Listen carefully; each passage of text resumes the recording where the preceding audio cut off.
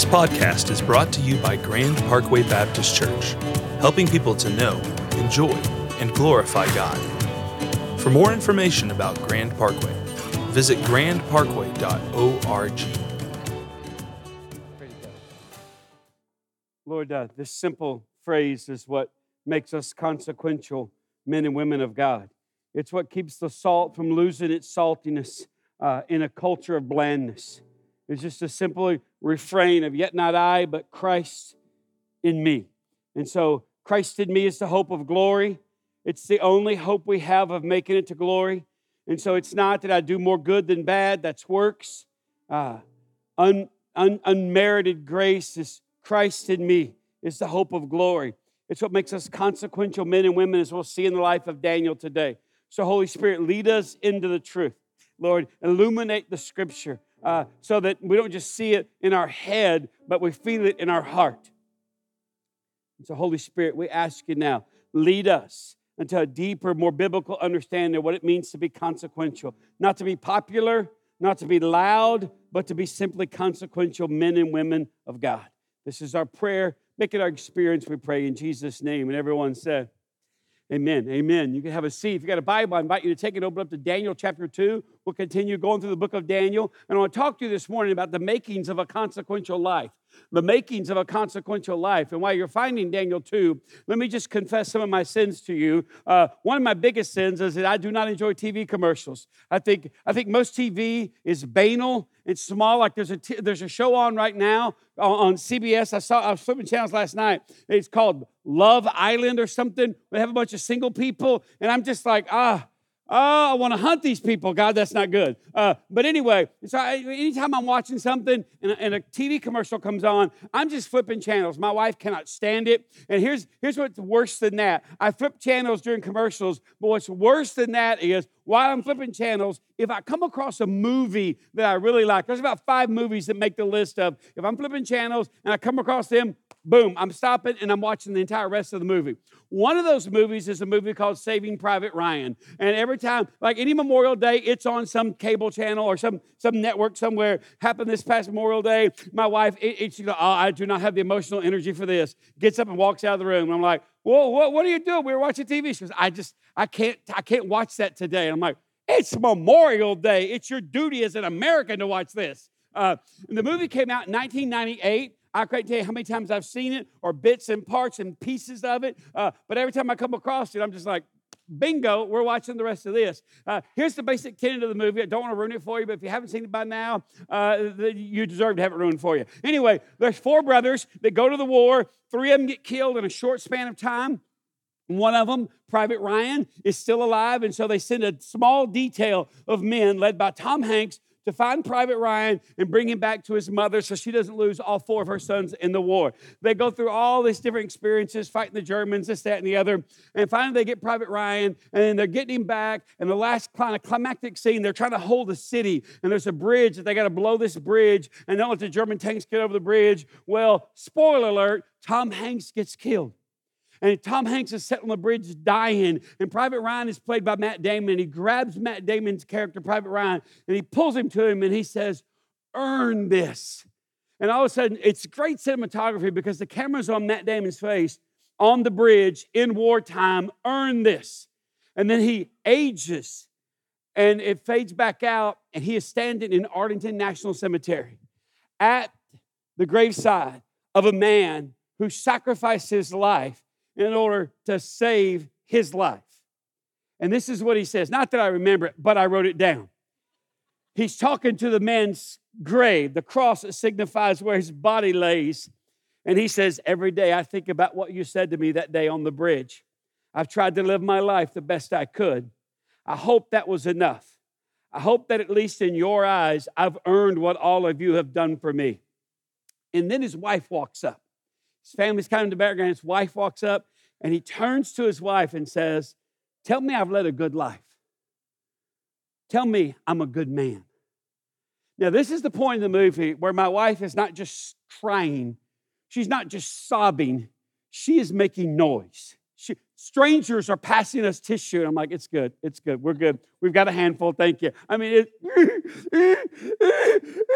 she can't. You try to hold it in, and the dam breaks. And I'm like, babe, oh my God. I mean, the lights are on. They swept up all the popcorn. The dude's at the end of our row. I'm like, it's good. Well, I'll just leave the broom. I'll get this row here, okay?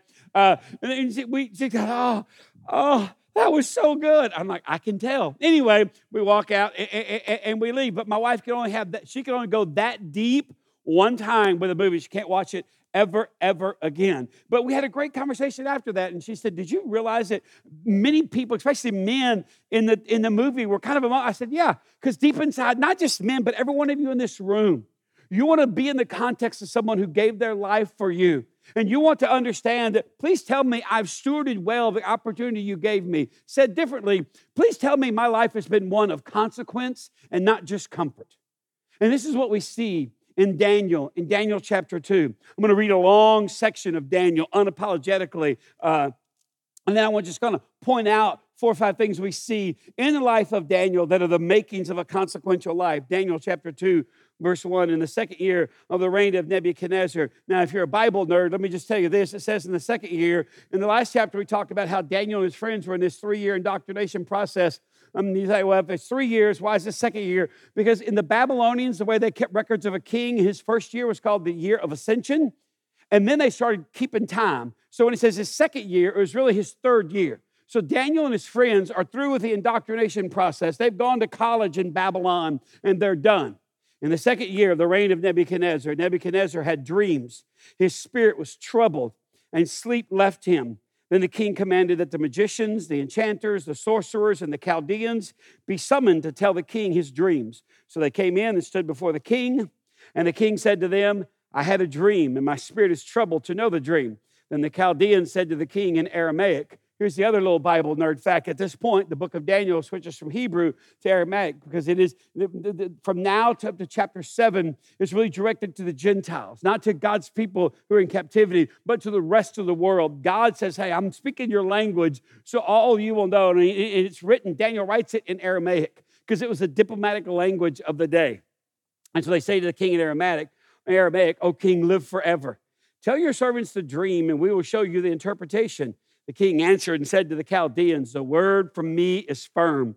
If you do not make known to me the dream and its interpretation, you shall be torn limb from limb, and your houses shall be laid in ruins. But if you show the dream and its interpretation, you shall receive from me gifts and rewards and great honor. Therefore, show me the dream and its interpretation. They answered a second time and said, let the king tell his servants the dream, and we'll show its interpretation. The king answered and said, I know with certainty that you're trying to gain time because you see that the word from me is firm. If you do not make the dream known to me, there is but one sentence for you.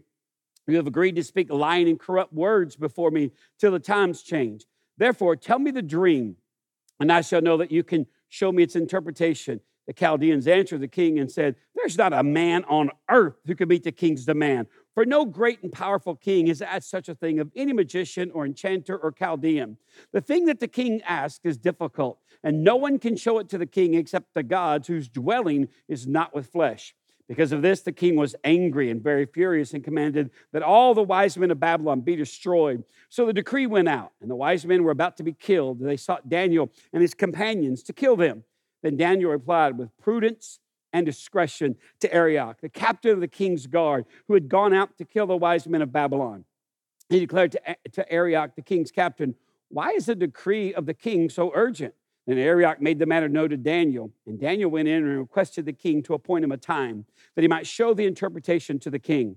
And then Daniel went into his house and made the matter known to Hananiah, Mishael, and Azariah, his companions, and he told them to seek mercy from the God of heaven concerning this mystery, so that Daniel and his companions might not be destroyed with the rest of the wise men of Babylon.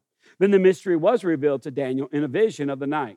Then Daniel blessed the God of heaven. Daniel answered and said, blessed be the name of God forever and ever, to whom belong wisdom and might. He changes times and seasons. He removes kings and sets up kings. He gives wisdom to the wise and knowledge to those who have understanding. He reveals deep and hidden things. He knows what is in the darkness, and the light dwells with him. To you, O God of my fathers, I give thanks and praise, for you have given me wisdom and might, and have now made known to me what we ask of you, for you have made known to us the king's matter. Therefore Daniel went in to Arioch, whom the king had appointed to destroy the wise men of Babylon. He went and said thus to him, do not destroy the wise men of Babylon. Bring me in before the king, and I will show the king the interpretation.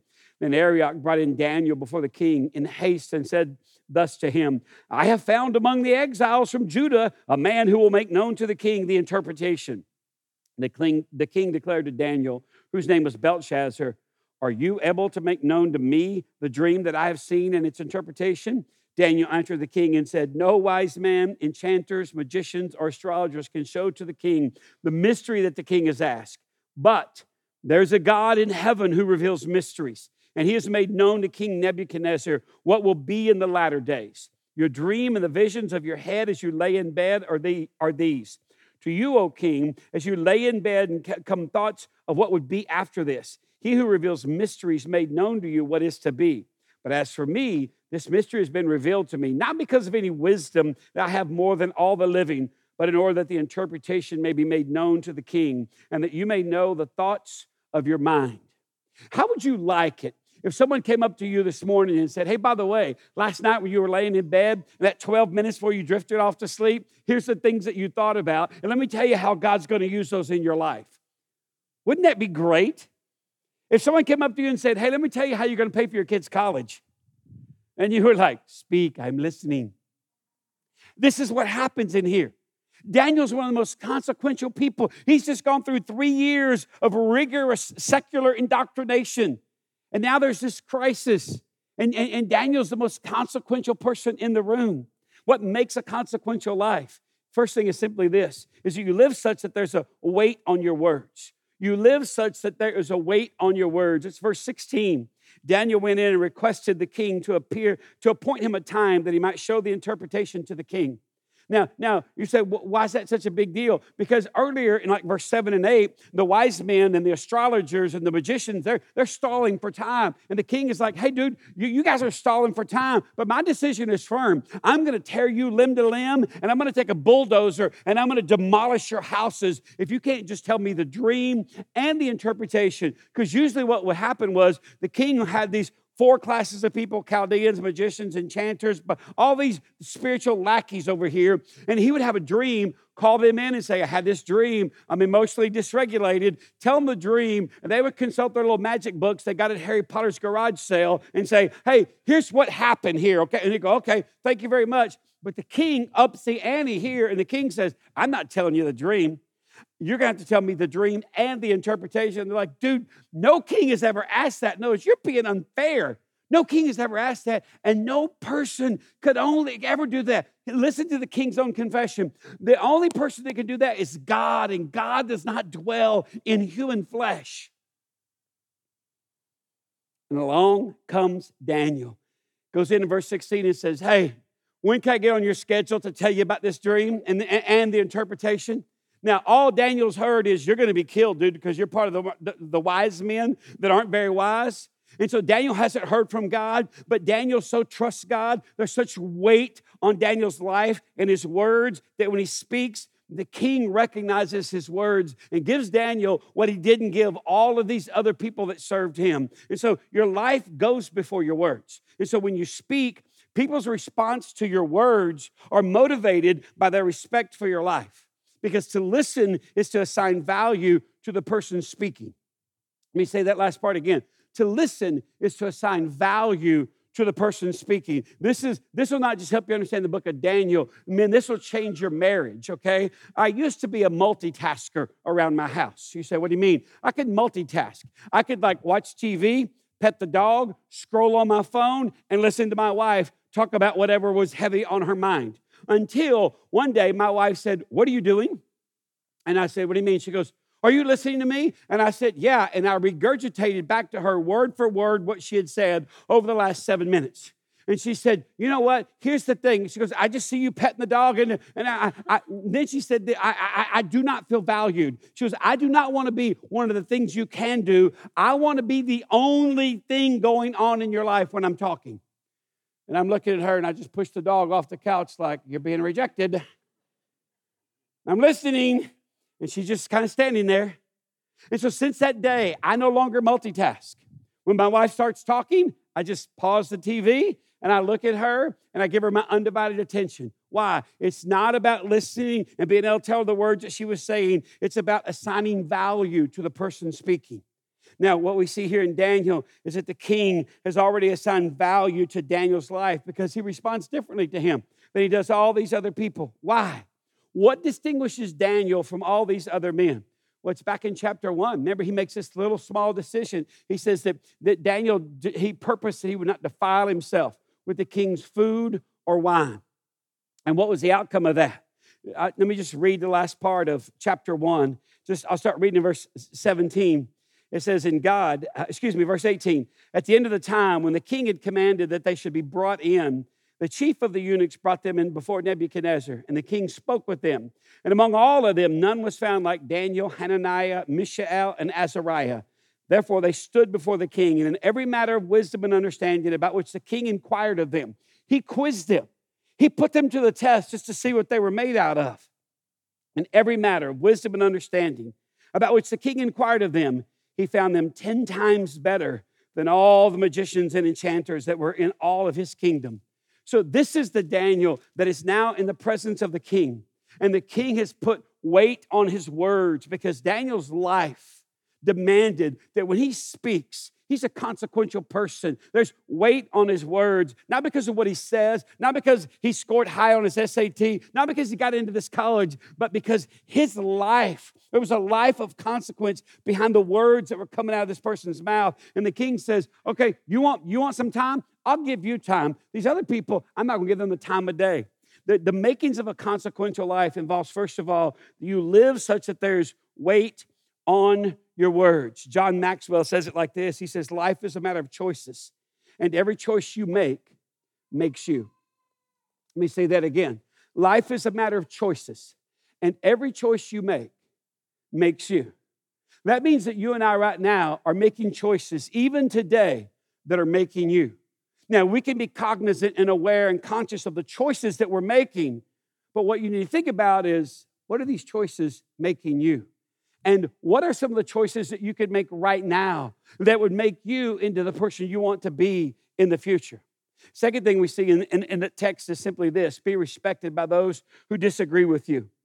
Be respected by those that disagree with you. This was probably the most convicting part of this passage for me, is in verse 14. It says, I'll start reading verse 12.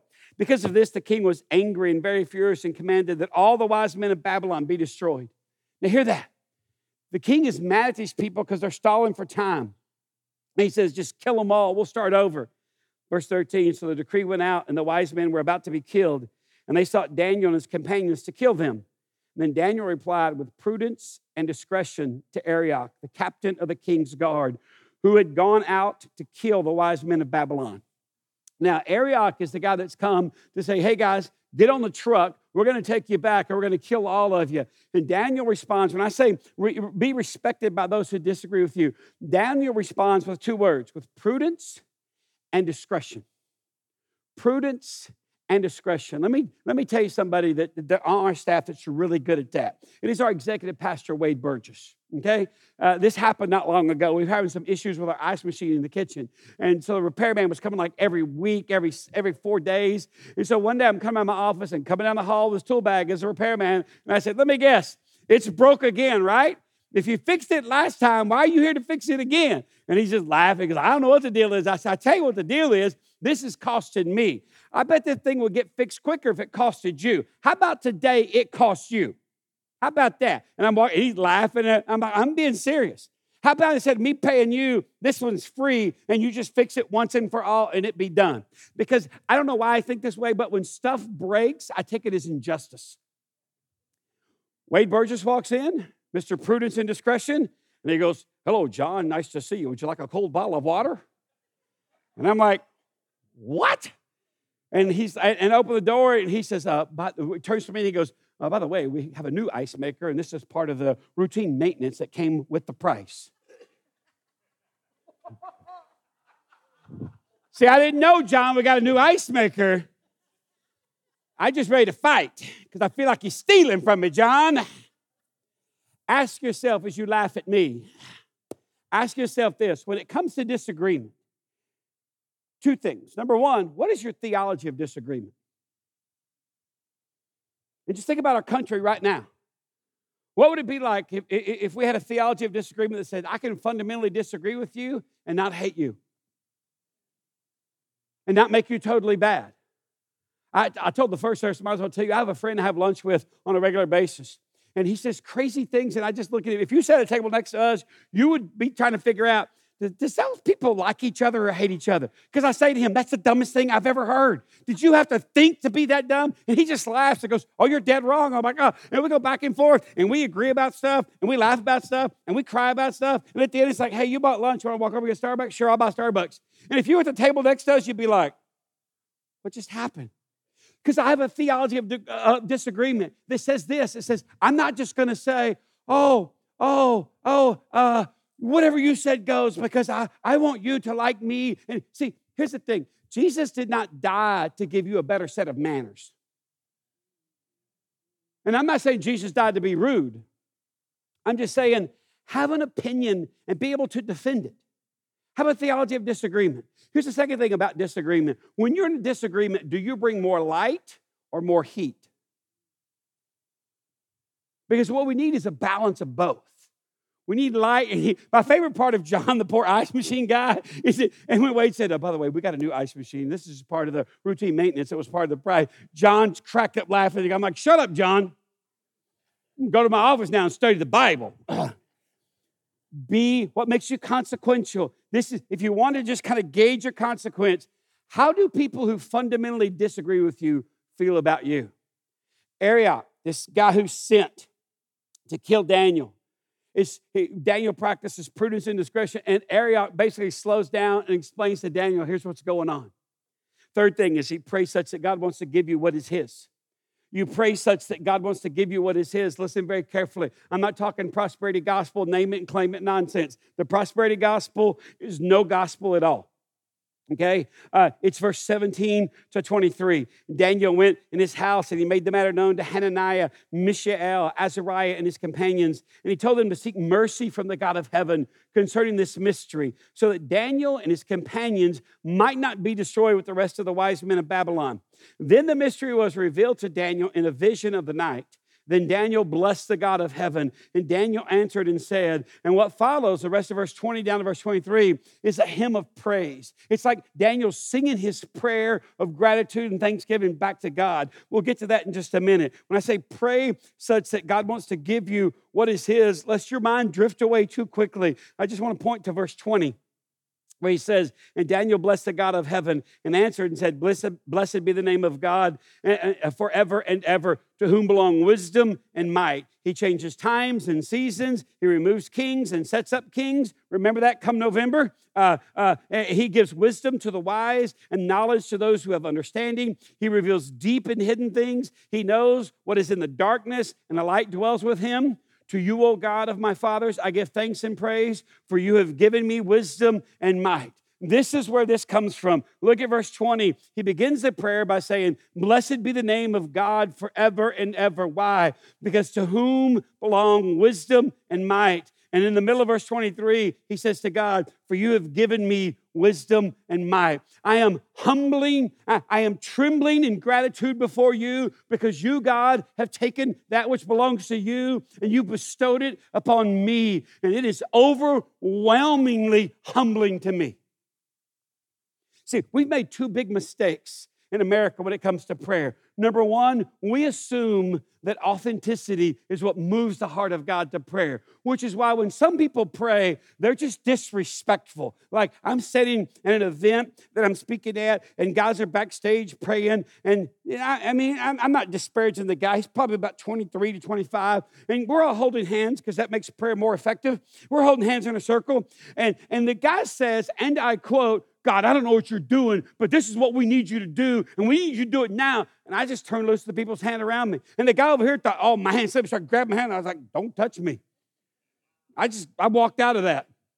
And after it's over, they said, hey, what happened, bro? Where'd you go during prayer? I didn't want the lightning to get me when God struck that guy over there dead. They're like, oh, it's real fun. I'm not kidding. Y'all think that's authentic? He goes, no, he's just keeping it real, bro. I said, that's not authenticity. That is, I want to distinguish myself around everybody else in the religious subculture, so you'll think I'm really edgy. You're not edgy. You're disrespectful. You're a kid who doesn't understand the nature of God. God does not confide in a man like that talks to God like that. Oh, man, you ain't got to get all negative on us, bro. We're about to go out and rock it. Oh, just stop talking. I'm not your bro. I'm not your bro. We've confused. We think authenticity, our authenticity is what moves the heart of God. Here's what moves the heart of God, beloved, our intimacy. And here's the way I define intimacy. Intimacy is simply this. It's about what you and God know about each other and what you enjoy about each other. Intimacy, spiritual intimacy, like Daniel demonstrates here, it's rooted in what you and God know about each other. Like there's nothing God doesn't know about you. So when you pray, you can stop using borrowed phrases you heard from everybody else you've heard pray before. Because God knows this is not your language. What are you doing, you poser? It's what you and God know about each other. You see, Daniel knows things about God. We'll get to that in just a minute because it manifests in the way he prays. It's what you enjoy about each other. You ever ask yourself, hey, what does God enjoy about you? The problem with some of you in this room is that you've been taught over the years that God just tolerates you. He never enjoys you. I don't know. Easy. That sounds prideful. That's not prideful. That's sonship. That's being a daughter of God. You mean to tell me you don't enjoy your kids? You've never at any point, I'm not saying you enjoy them all the time, but you've never at any point just thought, man, I'm so glad that kid's in my life. I enjoy them. So what do you mean? Let me just give you a few practical things about prayer from verses 17 to 23. The first one is this, is have people in your life who know how to pray. I mean, Daniel gets an appointment with the king. He doesn't know, in verse 16, he doesn't know the dream or the interpretation, but he knows some people that know how to pray. They're named Hananiah, Mishael, and Azariah. So he gets an appointment with the king in verse 16. In verse 17, he goes to the house, the fraternity house where these guys hang out, and look at what he says to them. He told them to seek mercy, verse 18, from the God of heaven concerning this mystery. So just practical things about prayer. Number one, have people in your life that know how to pray. Now, I know some of you are like, oh, who doesn't know how to pray? I'm not talking about just talking. I'm talking about people know how to move the heart of God, where God says, you know what? I want to give you what belongs to me. So everyone knows that you and I live in intimate enjoyment of each other. Here's the second thing about prayer. When facing a mystery, ask for mercy. When facing a mystery, ask for mercy. Here's why. You say, what do you mean? Right there in verse 18. Here's why. By doing so, we're admitting that we don't know. I ask this question often in whatever you call it, spiritual direction, pastoral care, counseling, whatever happens in my office when people come in and go, I'm here to see you because of blank. I asked someone not long ago, especially high-capacity people, and this is a high-capacity man. He had a lot of things going on. Great guy.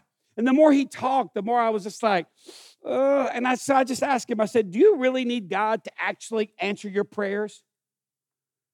And he said, excuse me? I said, do you really need God to actually answer your prayers? Because you talk about yourself and your capacity like, hey, if I just had enough time, I could figure this out by myself, but I don't have enough time, so I need you to really pray with me about this. Because what that really does, and I told him this in love, what that does is it just turns God into a faster means of getting what you could get for yourself. If I just had time to scheme and plan and get some financing and some resources, and the book of James talks about godly wisdom and the characteristics of godly wisdom. This is not godly wisdom. This is human ingenuity. And he goes, I just can't believe you asked me that. I said, I can't believe anybody in your life hasn't asked you that already. I said, I'm not trying to be disrespectful, but just ask yourself. You and I should ask ourselves, do I really need God to actually answer prayers? Or if I just had enough time, I'd figure this out on my own. Here's a third thing about prayer, is that follow prayer with praise. That's what happens in verses 20 to 23. This is this hymn of praise that Daniel's singing back to God. And what we really believe about God is most on display in our prayers. Let me say that again. What you really believe about God is most on display in your prayers. So you should listen to yourself and what you say to God on a consistent basis. If we're always just asking God for forgiveness and thanking God for stuff, then what you really believe about God is that this is what He just exists to give you stuff and to forgive you when you screw up. But when you look at this prayer, which this hymn, it reveals that Daniel prays to a God that four things are true of. Number one, He's a God of wisdom, of power, of sovereignty, and knowledge. Daniel prays to a God who's a God of wisdom and power and sovereignty and knowledge. You just read it. It's right there, verses 20 to verse 23. He prays to a God of wisdom and power and sovereignty and knowledge. Can you imagine working in the cubicle next to Daniel and you hear him in his lunch break praying?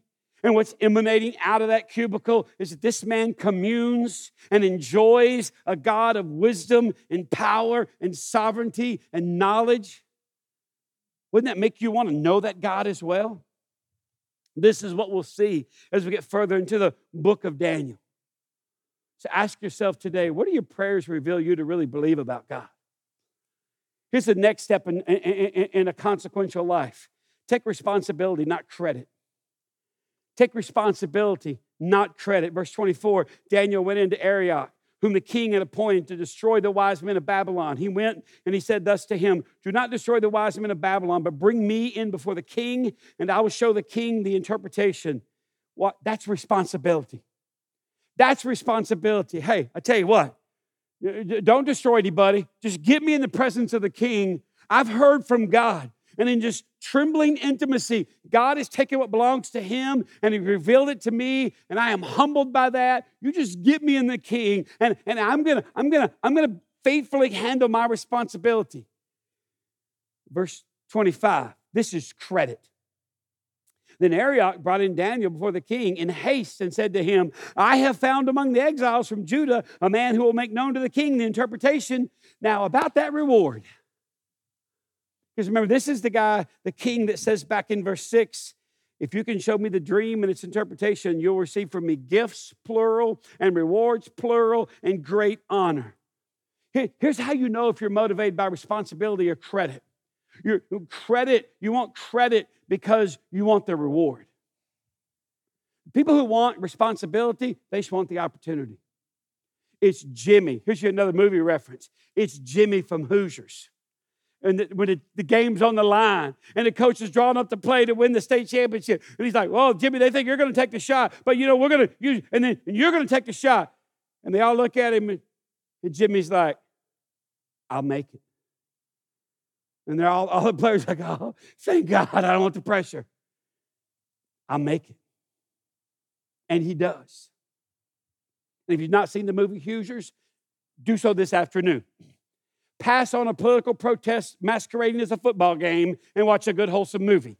Anyway, I digress. I went to watch football on Thursday night and political protest broke out. Maybe I got a political protest football game will break out. You never know. But just here's the thing. We are obsessed. We are a culture obsessed with taking credit. And God is a God looking for people who can be responsible. Here's the last thing about it. If you want to just move towards a consequential life, demonstrate a humility that knows what to do with glory. Demonstrate a humility that knows what to do with glory. You say, that's not a phrase ever come out of my mouth. I get it. But just listen to this. I'll start reading in verse 26. The king declared to Daniel, whose name was Belshazzar, are you able to make known to me the dream that I've seen in its interpretation? Look what Daniel talks about everybody but himself. Daniel answered the king and said, no wise man, enchanters, magicians, and astrologers can show the king the mystery that the king has asked. But there's a God in heaven who reveals mysteries, and He has made known to King Nebuchadnezzar what will be in the latter days. Your dream and the visions of your head as you lay in bed are these. And he just unfolds and just pours it out. He says, to you, O king, as you lay in bed came thoughts of what would be after this. And He who reveals mysteries made known to you what is to be. But as for me, verse 30, but as for me, This mystery has been revealed to me, not because of any wisdom that I have more than all the living, but in order that the interpretation may be made known to the king, and that you may know the thoughts of your mind. When I say demonstrate a humility that knows what to do with glory, I mean, it is teed up for Daniel to claim all the prizes. I'll give you gifts and rewards and great honor. Daniel apparently does not know how to build a social media following and become a social media influencer because he gives all the glory to God. It takes none for himself. So much so that we'll see the next time we pick up in chapter 2, at the end of the chapter, the king says, I'm going to promote you and put you in charge of over the entire province. And Daniel says, no, give that to my friends. I'm just going to stay here and serve in the king's court. Here's what I want us to understand when I say demonstrate humility, it knows what to do with glory.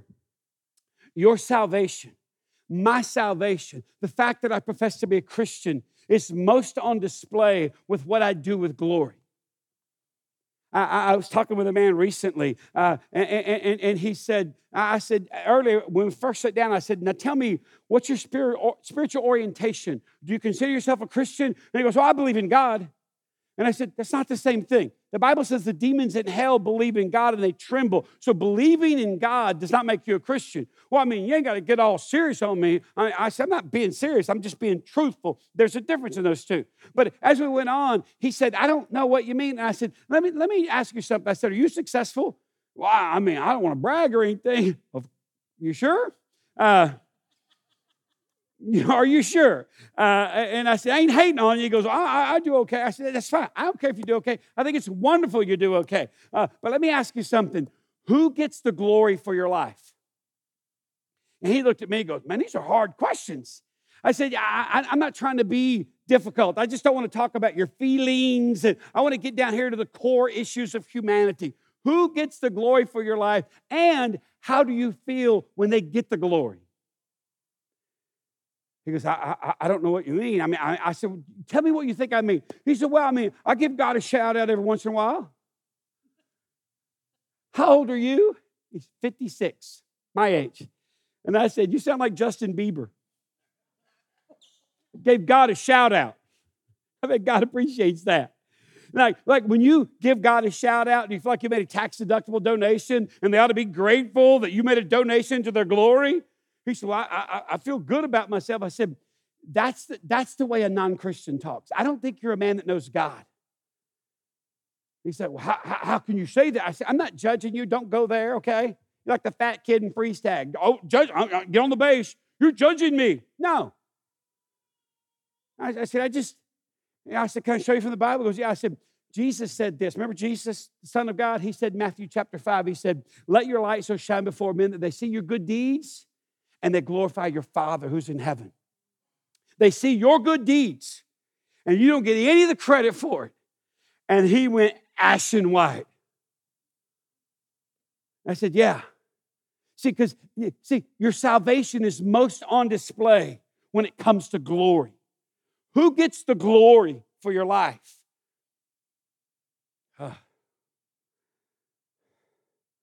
I like glory. And I said, guess what? So do I. That's our fallen nature. We love glory. And he goes, does it bother you when you don't get it? No, because I've been trying to practice it a long time. And he said, this is why I love people that are honest. He said, does it get easier? And I said, just when you think it's easy, somebody else takes credit for something you did, and you pull that little string. What about me? What about me? You're in a work group, and one of the other engineers takes credit for something you had, and you're like, wow. And he said, so what's that thing again?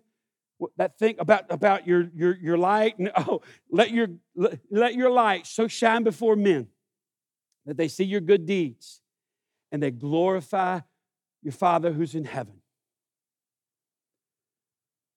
I got to think about that. And I say to you, beloved, who I love, what I say to that man that I love. The authenticity of your Christianity is on display, most on display, when it comes to this simple question, who gets the glory for your life? Let's pray together. If you're our guest, we'd like to teach the Bible and give you some space to think about it. And so some questions come up on the screen. You don't have to try to write them down. You can take a picture. Let's just take a minute and just think about what we've heard today. Holy Spirit, brood over us as we wait and we wonder and we think and we reflect and we repent and we confess and we agree and we disagree and we're like, oh. But God, deep inside, all of us wants to be more consequential. And every one of us can be. And Daniel shows us how.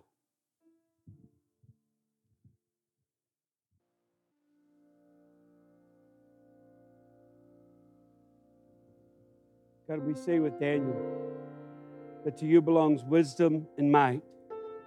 And yet you're so generous that you're looking for men and women and students and children that are just willing to raise their hand and say, I just want to be responsible. I don't want credit, God. I'm so sick of social media likes. I'm so sick of living my life for the approval of strangers. I'm so sick of making vain, me-centered YouTube videos that just announce, yay me, look at my stuff. Now, I want God to get all the credit. I want God to get all the glory. I want my light to burn white hot before everybody. And their minds be affected in what they think about God. Lord, that's our prayer today. We prayed in Jesus' name, and everyone said, amen. Amen. If you're a guest, I want to say thanks for being part of our service. If you have questions about anything you heard today or saw today, some of our pastors will be available down front. We'd love to answer those, help you process whatever God stirred up in you. Like someone came up to me afterwards and they said, hey, that number 4 after the first service, number 4, what's one thing you could do today to be more consequential? I mean, I want to be more consequential, but I can't think of anything. You got anything? I said, yeah, something real simple. Stop lying. And he said, are you calling me? I'm not calling you a liar. Just ruthlessly eliminate lying from your life. And I'm not saying be rude and hurt people's feelings. Think of ways to speak the truth in ways that people, it's like, oh, I want to hear that. That's it. But just, if you want to be more consequential, stop lying because people don't trust a liar. He's like, you're serious about this. If we're not serious about it, what are we doing here? Stay home next Sunday. Don't waste your life on things you're not serious about. But on that happy note, if you're a guest, hopefully you've had an opportunity to pull those guest cards in the seat back pocket in your row and fill it out. And when you leave in just a moment, you just drop on these wooden boxes by the doors. We'd love to have a record of your visit. We'd love for you to get meaningfully involved in our church. For those of you who are meaningfully involved, that is a place where you worship God through stewardship. As our church continues to open back up, we have different things that are starting we want to make you aware of. So let's watch our video announcements for this week.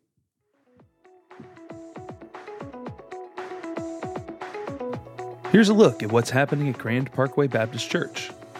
Midweeks begin this Tuesday morning for women and Wednesday evening for all ages. Whether you are an adult, student, or child, there is a place for everyone.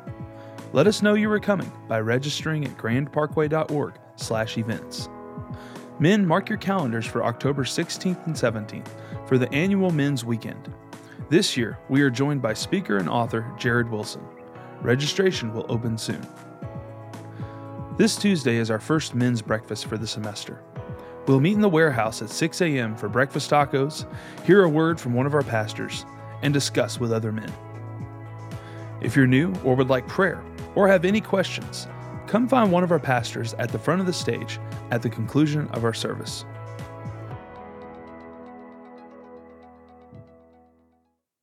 We'd like to conclude our service with a spoken blessing. So if you would, stand to your feet, hold your hands out.